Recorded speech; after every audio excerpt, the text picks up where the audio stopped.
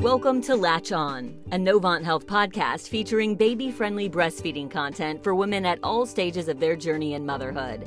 I'm Gina DePietro, and I'll be your host for this series. Novant Health is a baby-friendly USA hospital where we consider breastfeeding to be the norm. You'll get the scoop on the benefits of breastfeeding both for mom and baby, skin-to-skin contact, positioning and latching, how to navigate your postpartum experience, and much more. If you're family planning or expanding your family, this is the podcast for you.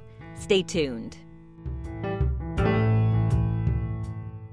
I'm here with Danette Anderson, a lactation consultant at Novant Health Pediatrics Symphony Park in Charlotte.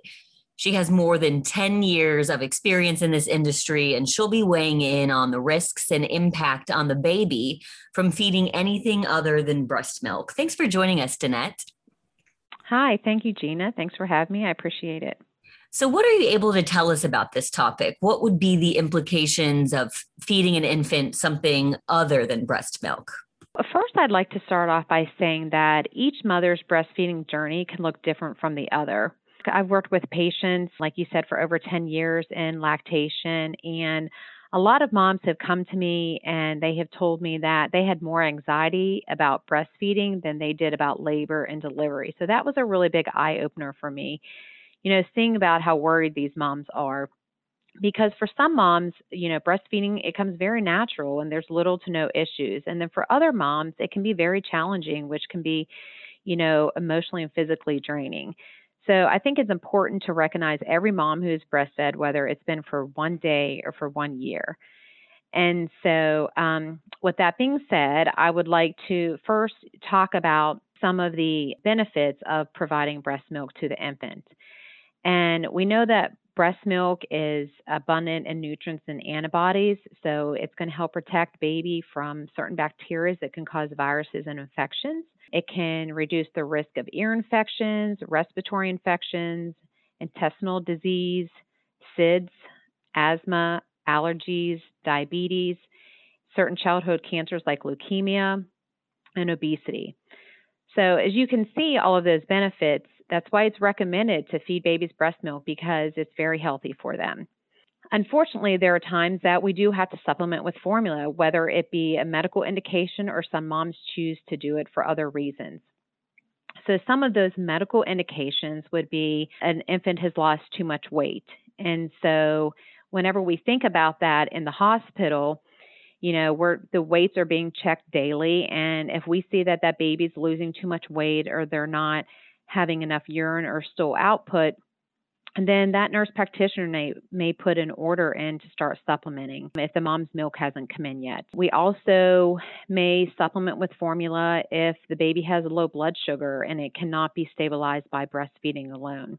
If the baby's breastfeeding poorly, we would, once again, mom's milk is not in, that order may be placed to supplement. A lot of these can be seen both inpatient and in the outpatient setting. And so, there are things that we can do as lactation consultants to help mom during this time. What we would do to help protect her milk supply and establish that is to initiate pumping.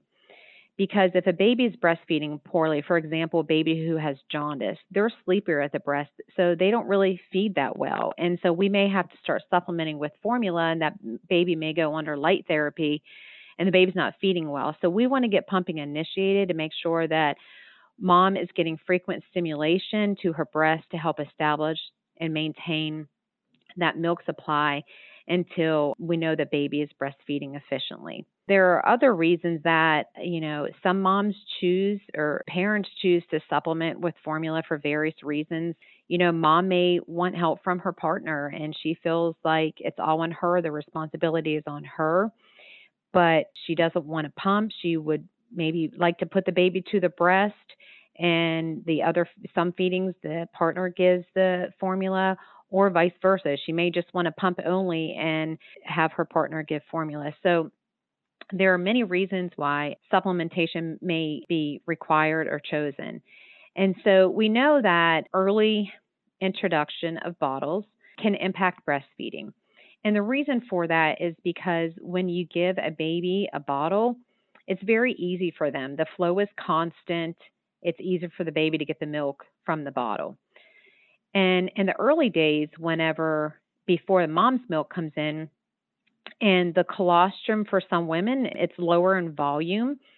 And so the baby has to work a little bit harder. So the baby may become lazy at the breast and not really feed that well, or start to get a little bit frustrated at the breast because they've gotten now used to that bottle of it's easy. And so they may get frustrated and not feed well. So with lactation, what we would do is we would initiate pumping, whether that be in the hospital setting or outpatient setting. We're going to set up a pump for mom. We're going to start her pumping and put her on a feeding plan to make sure she's getting that adequate stimulation she needs to establish a good milk supply for her baby. One of the implications of feeding a child something other than breast milk, it could also reduce mom's milk supply. Is that correct? That is correct. So, and that's why we would initiate pumping, because if you have a baby that is being fed formula for the reasons that we discussed and is not feeding well at the breast, then yes, that can impact her milk coming in, and it can also impact her maintaining that milk supply. It's important for a mom to have frequent stimulation at the breast, whether that be by baby or by the pump, at least 8 times in a 24-hour period. If the baby's not doing that, then we would want the pump to do that to get her milk supply established. Who can a mom talk to get her options prior to making a final decision about breastfeeding? It's my understanding that women tend to make these decisions pretty early on in their pregnancy. And so I'm curious what resources might be available for them to kind of talk through some of this information. Definitely, we would recommend them to speak with their OBGYN. And so they're going to have several appointments with them throughout their pregnancy. So their doctors are there to support them. They're also going to schedule an appointment with their pediatrician. And so they're going to meet the pediatrician prior to the baby being born to decide what office they want to go to, who they want their primary care physician to be. And they can speak with them about the benefits of breastfeeding. Of course, they're going to speak with family and friends and, get some opinions from there. And then we also encourage them to attend a breastfeeding class. Novant Health has prenatal breastfeeding classes to attend so they can learn information from there. And then, of course, calling a lactation consultant and speaking with them, whether that be at their pediatrician's office or through the hospital. Novant Health has outpatient breastfeeding support as well as inpatient breastfeeding support.